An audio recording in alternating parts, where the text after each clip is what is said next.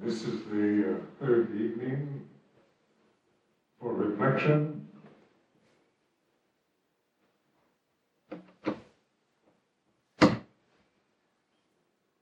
And as a retreat, just observe the results so far for 3 days. Be aware it's like this.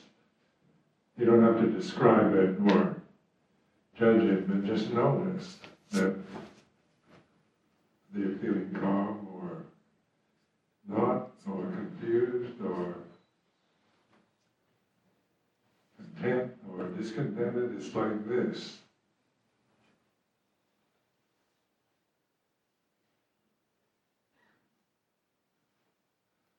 And so what is it that is aware of what you're feeling, the mood that you're experiencing at this very moment?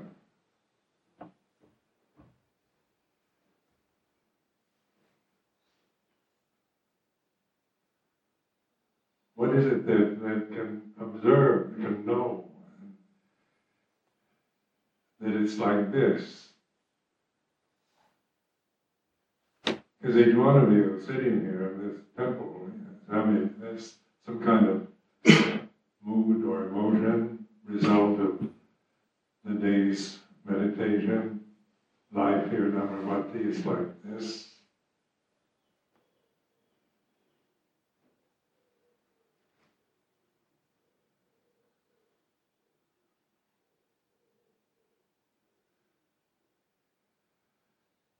So in the Thai forest tradition,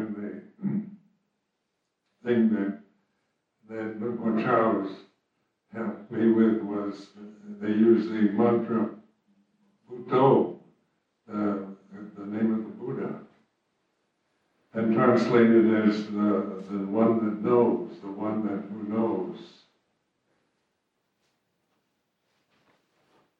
So this is knowing, isn't it? Consciousness knowing a sankhara, the mood, the feeling quality that you individually are observing at this time is like this.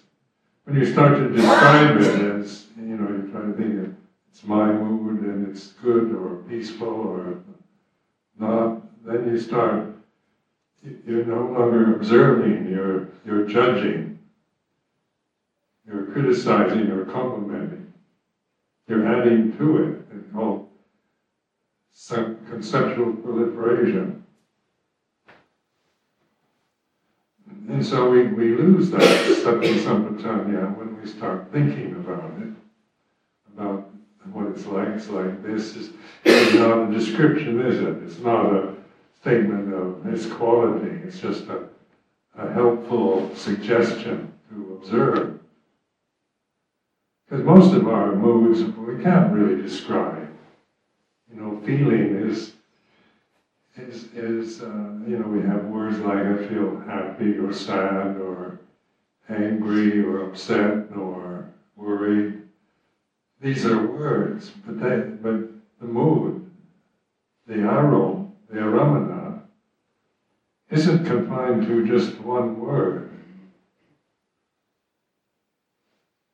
And when we tend to want to define everything and fix everything with some definition or some concept, then we're not mindful. We tend to see everything in the habitual patterns of me and mine, good and bad, right and wrong.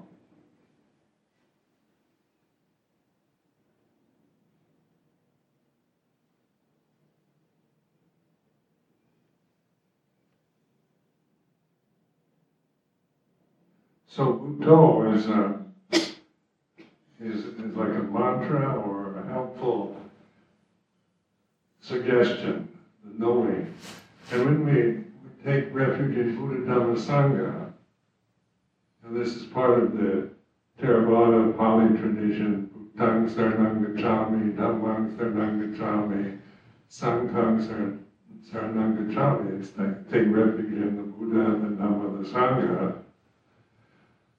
That's on the ceremonial level, when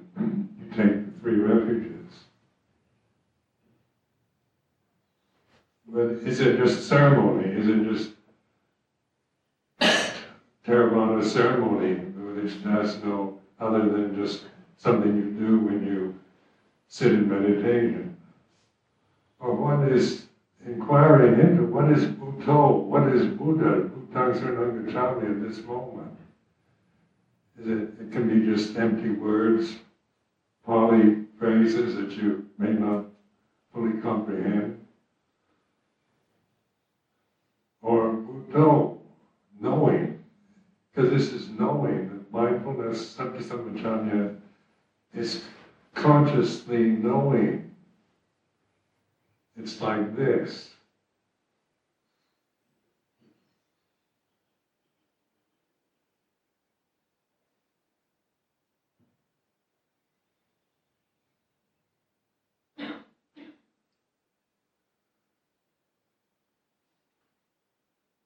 So in the reflection on the Four Noble Truths,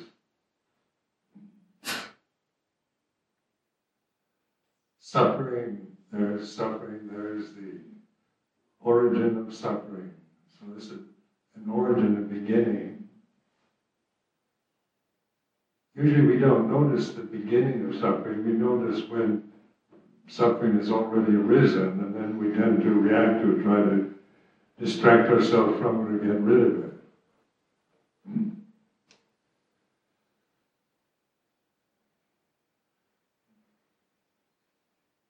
But as the First Noble Truth points out, there is suffering, so there is dukkha. So when you try to figure out how it arises, and you don't need to know how or why. But whatever you're feeling at this time, is it suffering? Is it pleasant? Is it something that you enjoy?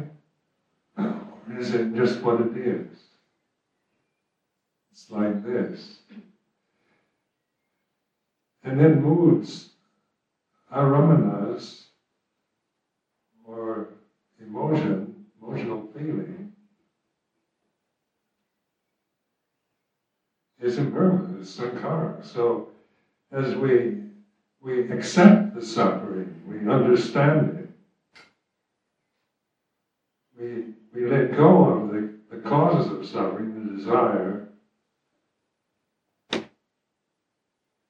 So the second noble truth is about letting go of sankharas, not clinging to them,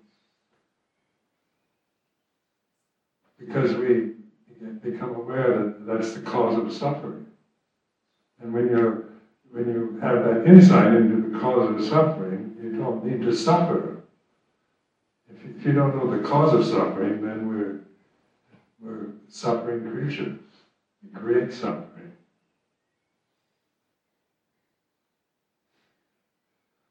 But when we let go, then we can see that whatever mood, state of mind you're observing with Bhutto, knowing, if you accept it for what it is, welcome it, allow it to be what it is, let go of it, then you are aware of its cessation. That's the third noble truth, suffering, nirodha, the cessation of suffering. So mindfulness, sati-sampajanya, has this continuum, it's a continuity, it's not something that just we create. We don't create mindfulness. We don't create sati-sampajanya, mindfulness or intuitive awareness. It's not created out of ignorance, out of some kind of opinion that we should be mindful. It's the reality of mindfulness, and suffering ceases. And the awareness is aware of its presence and its absence. As we begin to cultivate this mindfulness, trust it,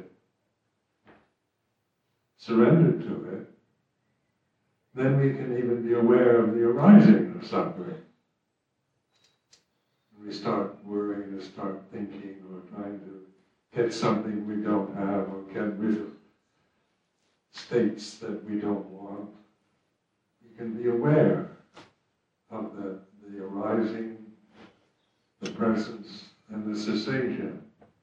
And that's Bhutto, that's knowing. That's Buddha, or Bhutang Saranam Gacchami.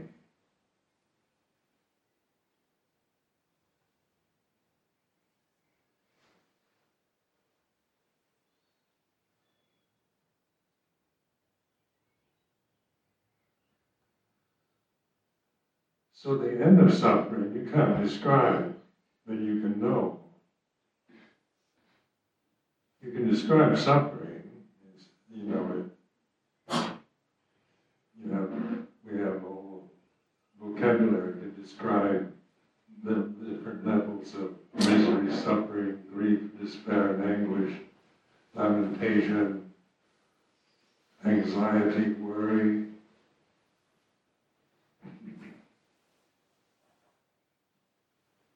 But they're just words, they're sankharas, they don't feel anything. But when we grasp the definitions of things, grasp the doctrines themselves, the teaching themselves, then we can't see beyond what we're grasping. And so the Bhatipatthana, or the second aspect, is to cultivate, develop, make it clear the absence of suffering, the presence, the arising, the presence, the absence, the sensation of suffering, the absence of suffering is like this. And you don't have to think in this way. This is an attempt to explain it, but it's just the intelligence, universal intelligence, consciousness itself, which discerns it, the presence and the absence.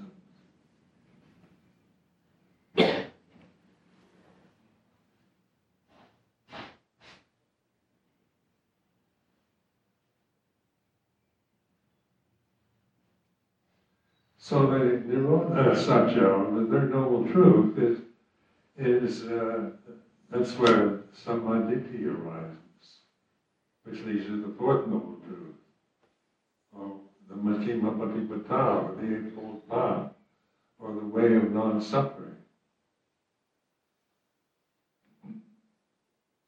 So all this is about here and now, Paccuppanna Dhamma, about the way it is.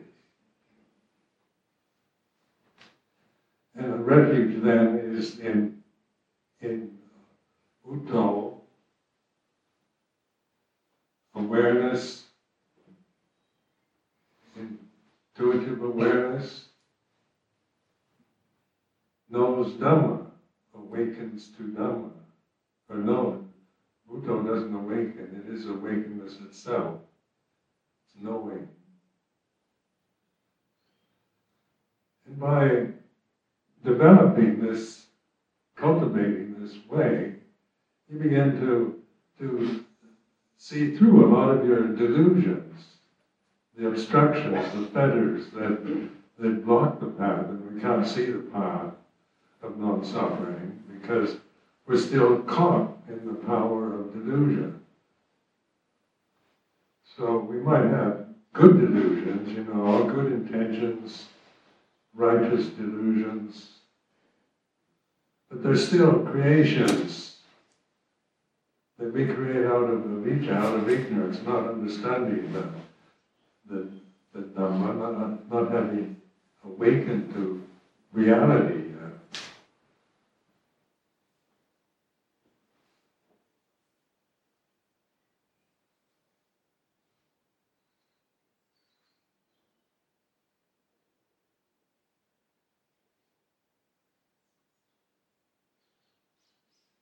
It's like Sati Sampajanya then is it's not a created state. You can't, try to be mindful. And there are very humorous attempts at, from my own experience of trying to be mindful in the early years at Wat Pah Pong. I remember trying desperately to be mindful of putting on the robe, mindful of the alms bowl, mindful while walking on Bindabat. The idea of being mindful, but it was coming from, I've got to develop and cultivate mindfulness. What is that? That I'm someone that isn't mindful, I've got to be mindful. It's still creative thinking, isn't it? It's thinking. You create the self-view, and that blinds you to the reality of here and now. So one morning it started, it looked like it was going to rain. And I had to walk 3 kilometers on Bindabat and back, 6 kilometers. And so I took an umbrella. By the time I got to the village, it wasn't raining anymore. So I put the umbrella by a fence post at the entrance to the village. Very mindful, I marked the fence post and the umbrella, being very, reflective, knowing where it is. And then I went on Bindabat through the village, walked back to Wat Pah Pong, and then I realized I forgot the umbrella. So I had to walk 3 kilometers back, and then 3 kilometers back to Wat Pah Pong. Now I was being pretty proud on Bindabat. I thought I was being very mindful, walking my eyes down, receiving the food, doing everything according to the Vinaya, the forest, the Thai forest tradition. I was even, congratulating myself on how well I was doing. Only to get back to Wat Pah Pong and realize I forgot.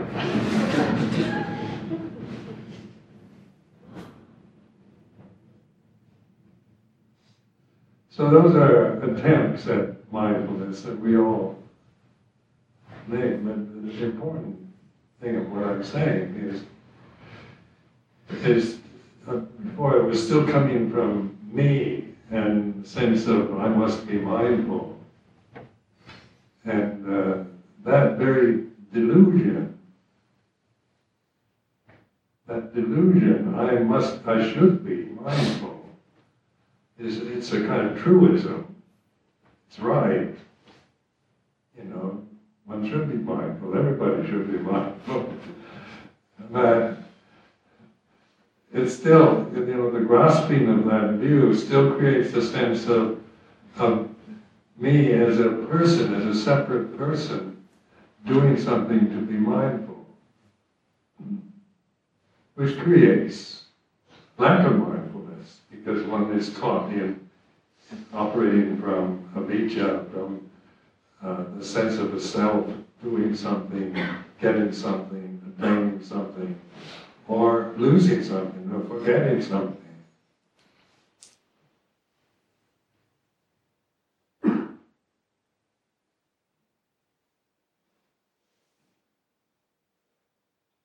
So on the way back, trying to rescue the umbrella, I lost the mindfulness. I lost it. I'm not mindful and disappointing, criticizing myself for forgetting the umbrella. But it left a strong imprint, and in many stories and experiences that I remember in early life, early training periods at Wat Pah Pong, were similar to that. The sense of I must meditate, I must get samadhi, I've got to get rid of these defilements. What is this that has to get something? What is it that feels it has to get something that it doesn't have, and get rid of heedlessness, anger, greed, delusion. What is that? And so, it's the self-view, Sakkaya Ditthi. It's the second noble truth. It's I've got to get something like samadhi, or I've got to get mindfulness. I should be. I'm not mindful enough. My samadhi isn't good enough. What is all that? What is that? That's thinking, isn't it? And thinking is sankhara. And we believe on these thoughts, these self-views as a kind of the self-criticisms we have about our success or failures in regards to practice or in regards to anything. But the thinking process you can be aware of. It's creative. Thinking is a creation.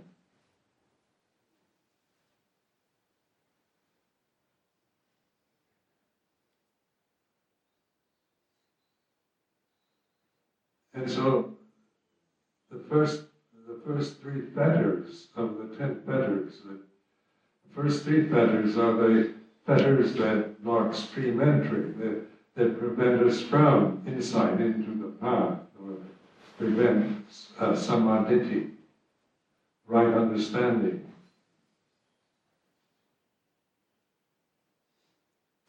So these three fetters are all human-made fetters. You're not born with thinking, I'm somebody, I'm a baby. Isn't it? You acquire that knowledge through your mother or father. So a baby doesn't think, doesn't have language, but is still conscious. And that consciousness is natural. It's universal. It's not in the baby's body. When the baby's born, if it's healthy and alive, then it's the reality of consciousness. But it still doesn't have this sense of a separate self or an identity. So the citta, the consciousness, is empty. And then it becomes conditioned through you are a boy, a girl, you are loved, you are not wanted, you are a nuisance, you are the best, most beautiful baby in the whole world. You acquire, say, the mother's love, attention, nourishment. You acquire her kind of views and opinions, impressions, because the wisdom faculty is not evolved yet. It has the wisdom of survival.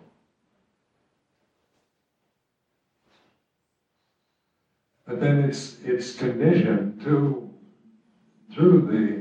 the early years of life with the sense of a separate self, an identity, a gender, a nationality, a social position. We acquire a sense of our self-worth or lack of worth through the experiences of our early life. We're culturally conditioned. The second fetter is Silabbata Paramasa, which is conditioning through conventions, through culture, through social conditioning. Then the third fetter is doubt, vicikiccha. The Pali word vicikiccha means doubt. And that is the result of thinking. When we try to find answers and solutions through thinking, there's always the result of attachment to thought is doubt.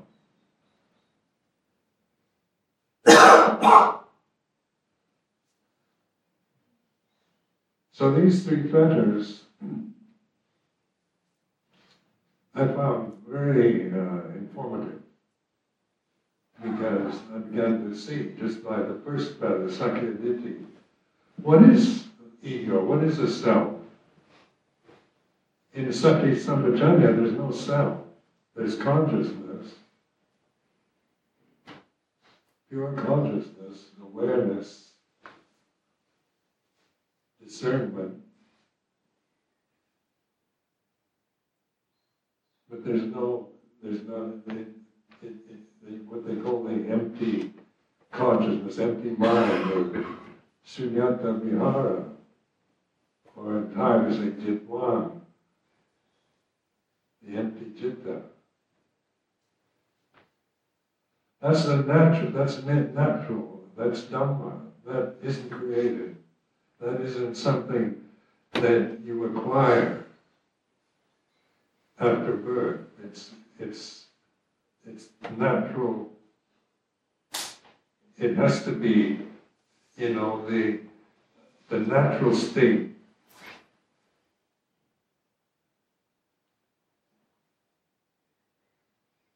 And then the conditioning process takes place, where we start acquiring discrimination through thinking we're told to act like this, we get rewarded. When we do something mother doesn't like, we get scolded. We get reward and punishment. We get socially conditioned, culturally identified with what we're told and assumed and expected. This is a conditioning process. This is all sankharas. But what can be aware of sankhara is not conditioned.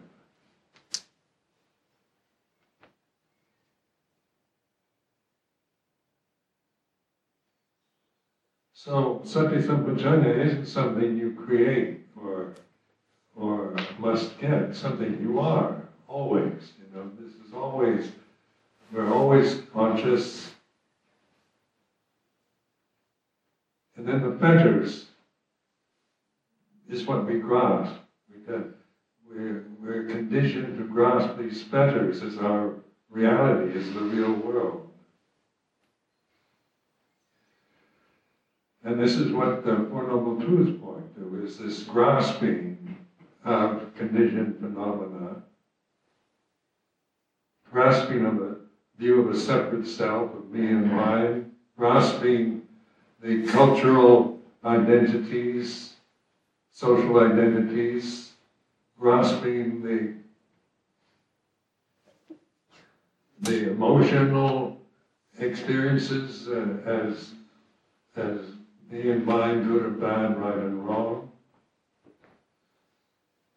And this is through avijja, not understanding Dhamma, not being mindful.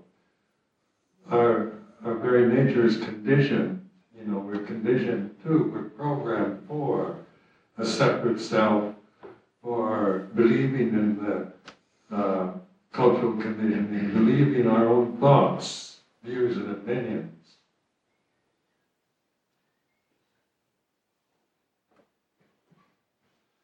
And that whole grasping of conditioned phenomena is why we feel separate, isolated, alone, why we frighten, why we fear death, why we worry about ourselves, why we're self-conscious.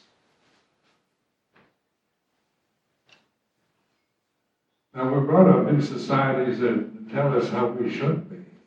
You have the moral, religious conditioning, the attitudes of parents, of peers, of social groups, of ethnic identities, and so forth, that we tend to grasp blindly, not seeing them in terms of what they really are, but in terms of the real world. What is the real world?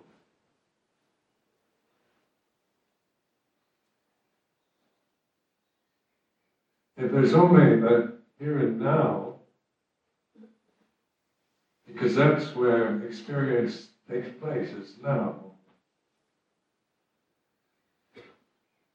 And wherever you are, you're here, and the time is now. So it's not a matter of the future or the past anymore, but of awakening. Sati Sampajanya then is just wake up. Pay attention.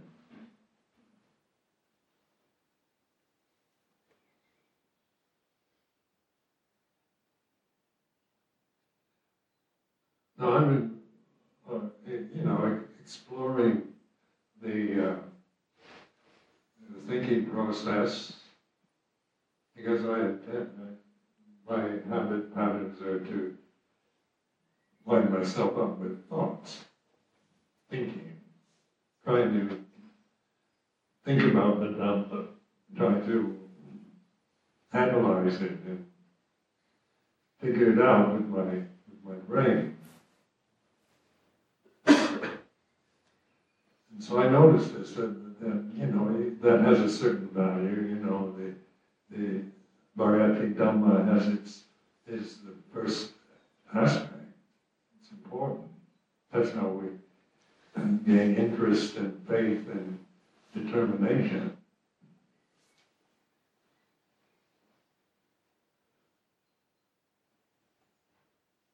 But Vicikicca, or doubt, the third fetter, you're never quite sure whether you're right or wrong, or whether you're misguided, or you got it. Sometimes you feel you really understand Dhamma, but that's Sakya Ditti, then you feel you don't understand it, and that's Sakya Ditti. Whatever, how you create yourself as someone that understands or doesn't understand. Or how many of you think you're not good meditators? That's a common complaint about, I'm not getting anywhere in my practice.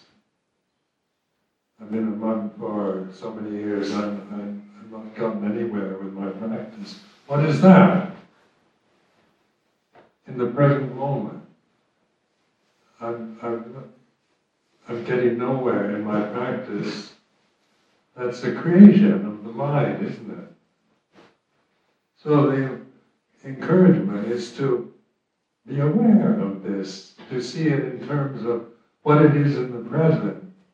It is what it is. It's a thought. It's like this. Where we tend to believe that we feel we're getting nowhere in our practice and we're not good meditators. We tend to believe that.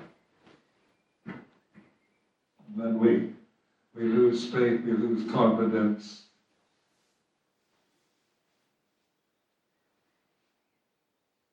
And that is still the avijja conditioning, creating sankharas, which influence consciousness. So we're conscious, but holding on to fetters that consciousness can know itself, because we're blinding ourselves with our attachments to sankharas.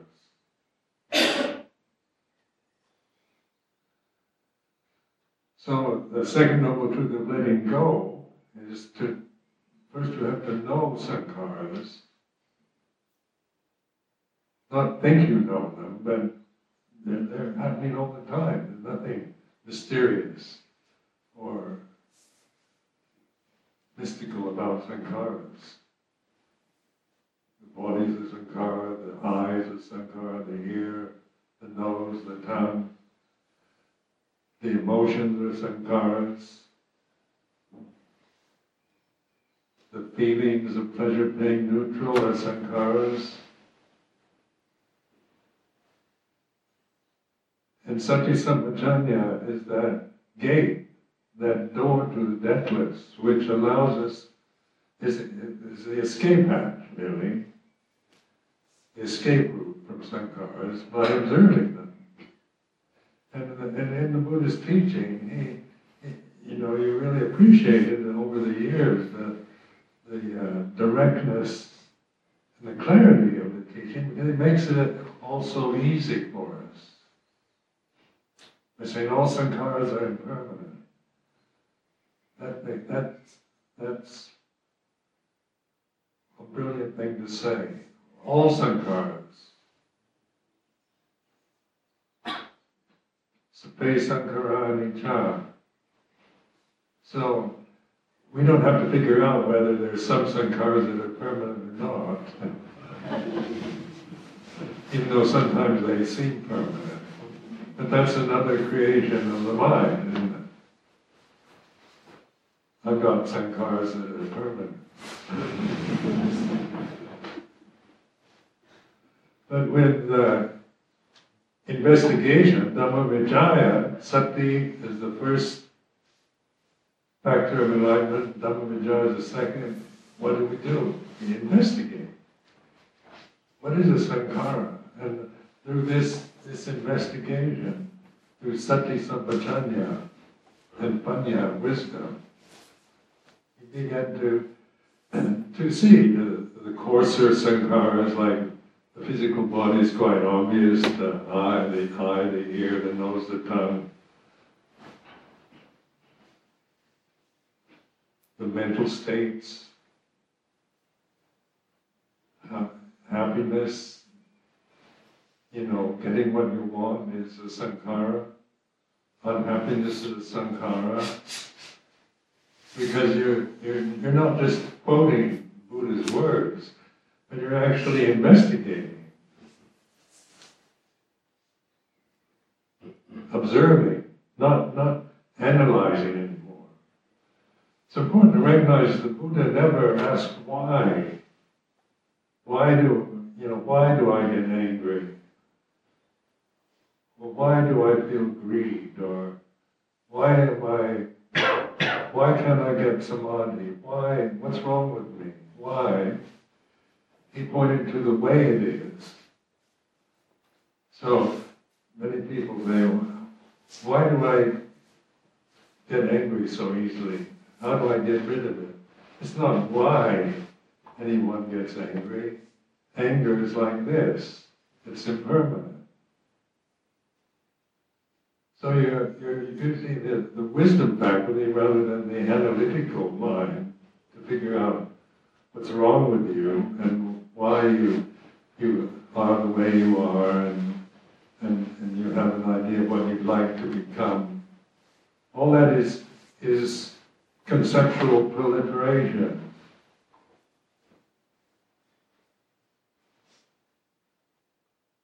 Sanya sankhara.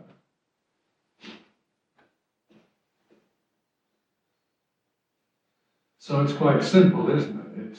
It's not complicated. It's just learning to trust in the awareness in the present is like this. So even in whatever mood you're in, whatever mood you're observing, if you accept it for what it is rather than react to it, then you begin to see for yourself. It is what it is. You're not judging it, you're not identifying with it, you're letting it go. And it ceases. So the identity with emotional habits and that we strongly identify with, so many people wonder why they have the problems they have. Why can't I just be content? Why can't I get samadhi? Why do I feel sad and lonely? Why? Why do I worry so much? What's wrong with me? Is all sakyaditi silapata paramasa vichikicca, the first three fetters. Fetters are what bind you to birth and death, like manacles. You bind yourself to impermanence, to the very conditions that binding, that grasping of conditioned phenomena binds you to death, to suffering.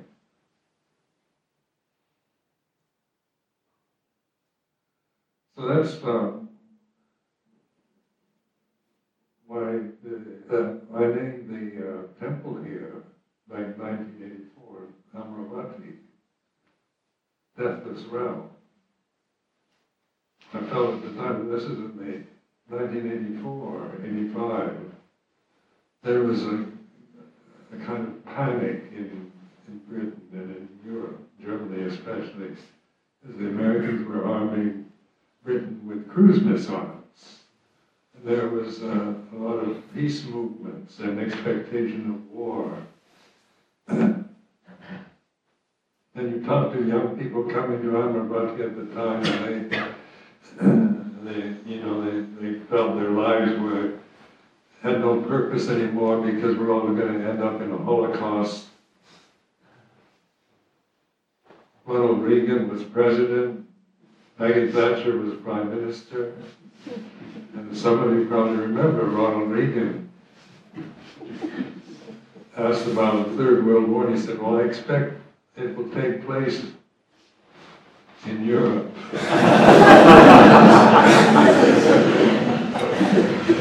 So the British, well, they were being deluded. The Americans arming them with cruise missiles for a war to take place in Europe.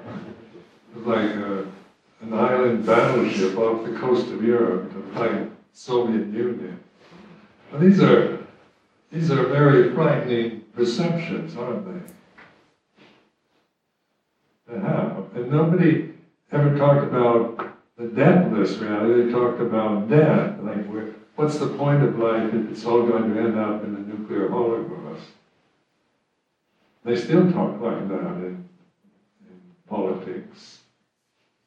This North Korea pilots trying to get missiles that will, nuclear missiles, and so this is, the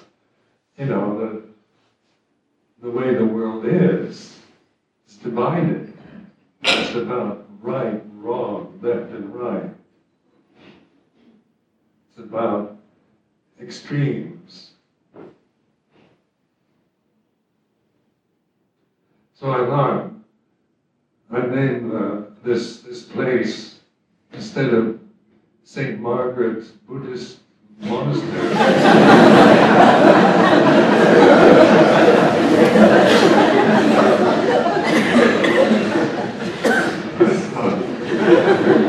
I plant a seed about deathlessness, Amaravati, Amara. Ajahn Amara's name means deathless. So what is the deathless? And then exploring that deathlessness, I can't imagine it, because all sankharas are impermanent. That's what I see. That's what I hear, smell, taste, touch, think, feel. It's all about birth and death. And everything around me is about loss, isn't it? About change.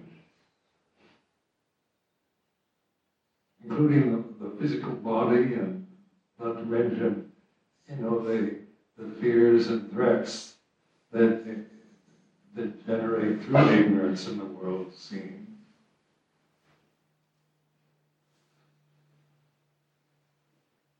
So deathless realm.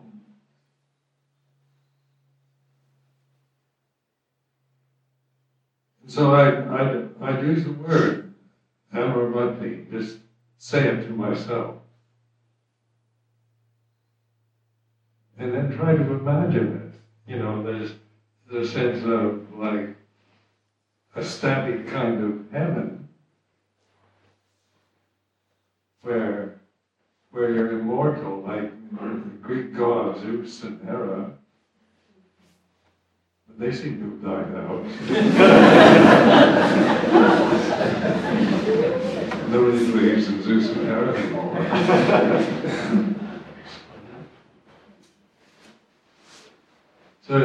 So it means immortal, deathless. But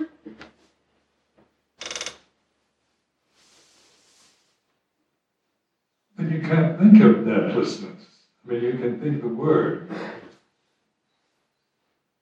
but you can't create anything out of it. You can't get an image or an idea or a feeling.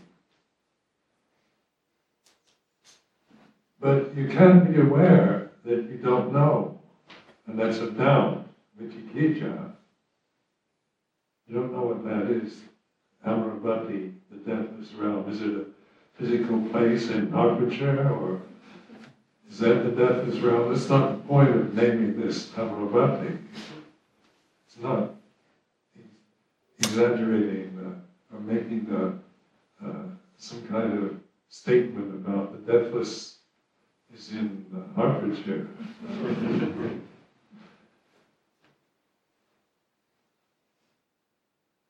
But this is the knowing, isn't it? The awareness. We can describe birth and death in all its variations and sizes and quantities. Then there's the teaching from the Nibbana Sutta. There is the unborn, uncreated, unformed, unconditioned, which before I retired to Thailand, I encouraged the Sangha to memorize. Ati bhikkhave ajatana putana katana sankana. The unborn, uncreated, unformed, unconditioned. You can imagine that. But it's a statement. The Buddha is making he's not saying, I believe there is a state, or I think there's a realm called the unborn, uncreated, unformed, unconditioned, or I think I believe in Amaravati, there's a place of deathlessness. It's not about supposition. It's a statement, there is, it's a ati bhikkhave, bhikkhus. So this word ati is a statement of coming from wisdom, not from speculation. So it's here and now, isn't it? It's not about if you behave yourself, you go to Amaravati. Raja Amaravati hopes when you do come, you behave yourself.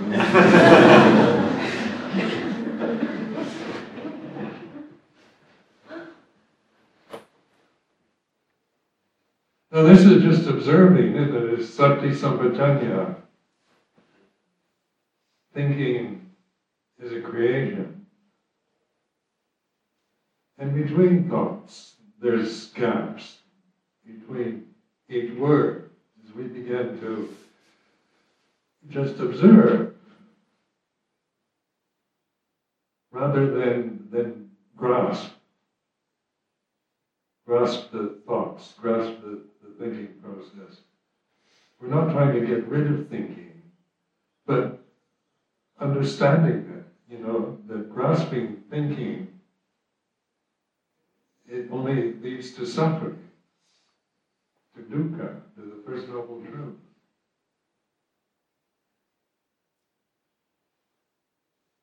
Then in the Nibbana Sutta, the statement is, because there is the unborn, uncreated, unformed, unconditioned, there is an escape from the born, the created, the formed, the conditioned. There is a way.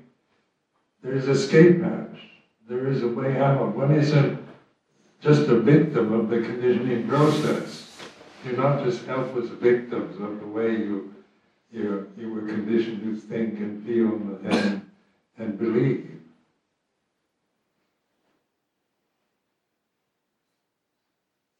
Sometimes we feel like it. We feel we're victims of circumstances because we didn't get the best, or life hasn't treated us that well. people have not appreciated us, and things like this. We feel victimized on a personal level. Because the personality has no life, no soul to it. Sakyaditi is just an empty phenomenon. You know, it has no feeling. It has no soul, no essence. When you really observe Sakyaditi, it's the thinking process that triggers off a sense of separation, self-worth, lack of self-worth.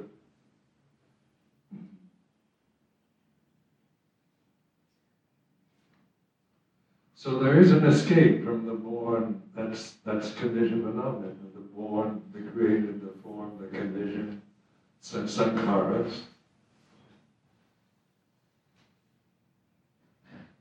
And then, because there is the unborn, uncreated, unformed, unconditioned, there is the escape from the born, the created, the formed, the conditioned. Well, just observing that in the reality of here and now, the unconditioned is here and now, the unborn, uncreated, unformed. Amaravati, the deathless.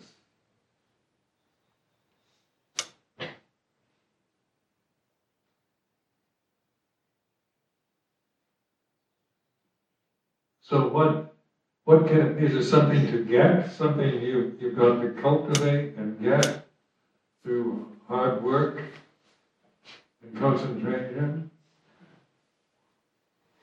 Or is it, if it's here and now, then you've already got it.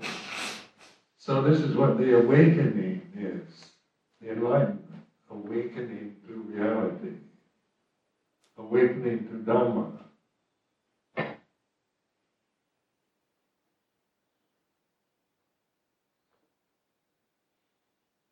So this is like exploring, this investigating, because you can do this.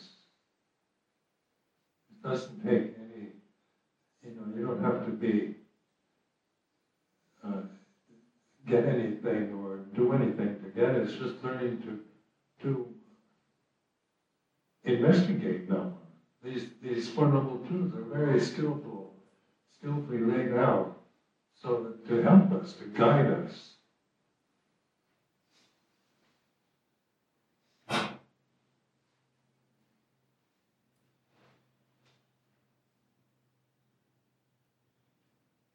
Now, having been an obsessed thinker, then of course I was a great doubter.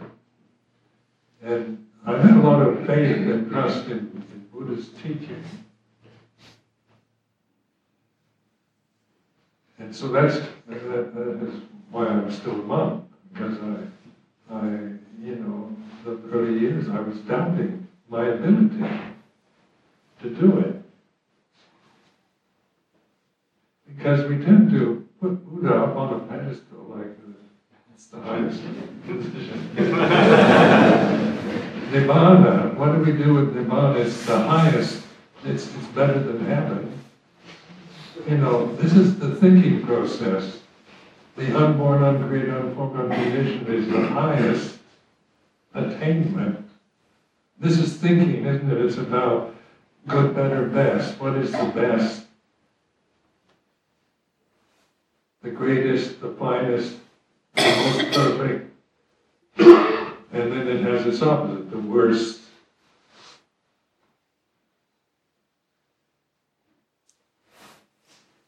So is Nibbana the highest, or is it not about being high anymore? It's here and now, isn't it? It's through awareness, through Sati Sampajanya.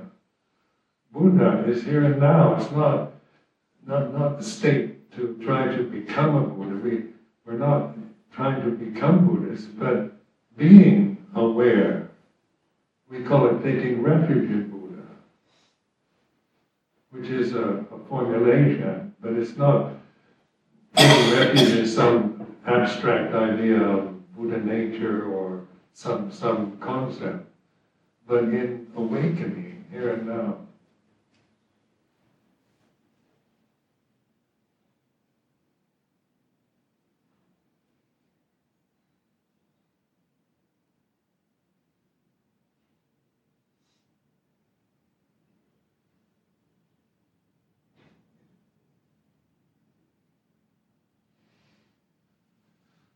So sati sampajanya, satipanya is the escape hatch. So the escape hatch is not something you get tomorrow or in the future, or taking a 10-day course in meditation. We're getting a degree from Oxford University. It's about investing here and now. What is it?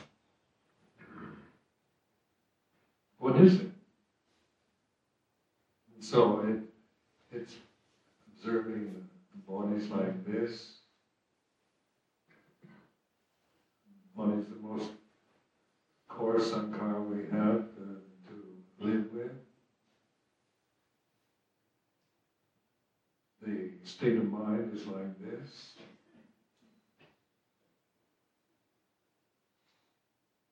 The thinking is like this.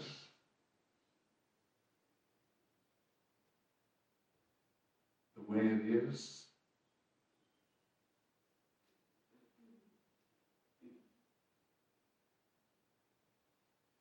But it's not grasping the words the way it is. It's just a suggestion of learning to be patient, accepting, and allowing things to be what they are. We're in a form, the monastic form. That's the form we've chosen, say, in the Samana Sangha.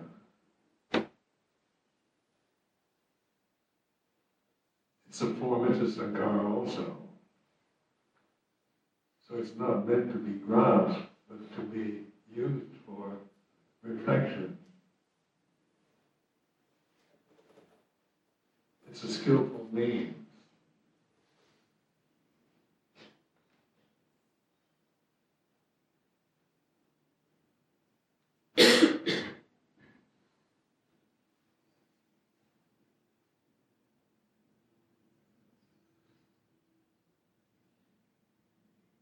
So that the insight, the road out, Third Noble Truth, cessation of suffering. When you're patient and allow things to be as they are,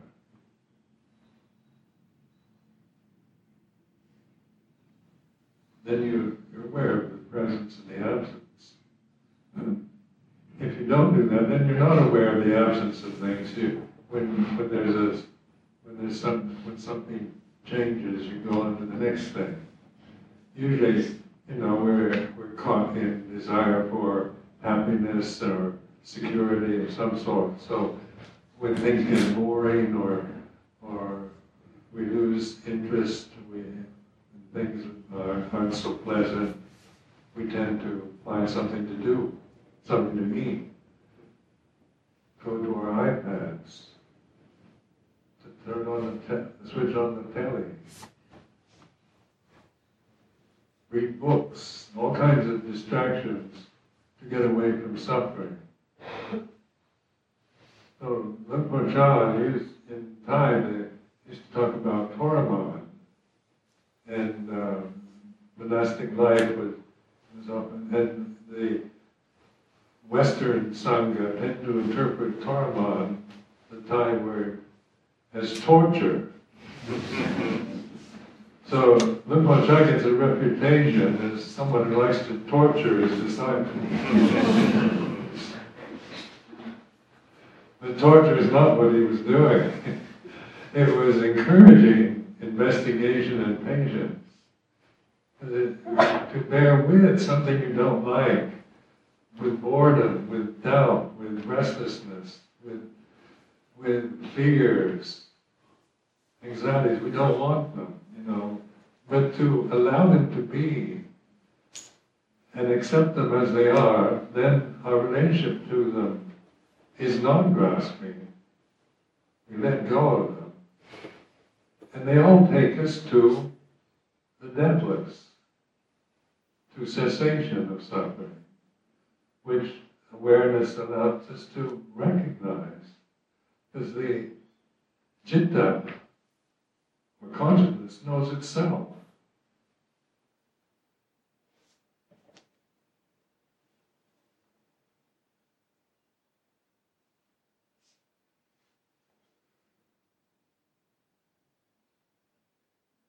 So for this evening, that's enough time. My encouragement is for you to practice this, to investigate. There's an opportunity on this time we call the retreat to do this. And these Dhamma reflections in the evening are meant to be encouragements for all of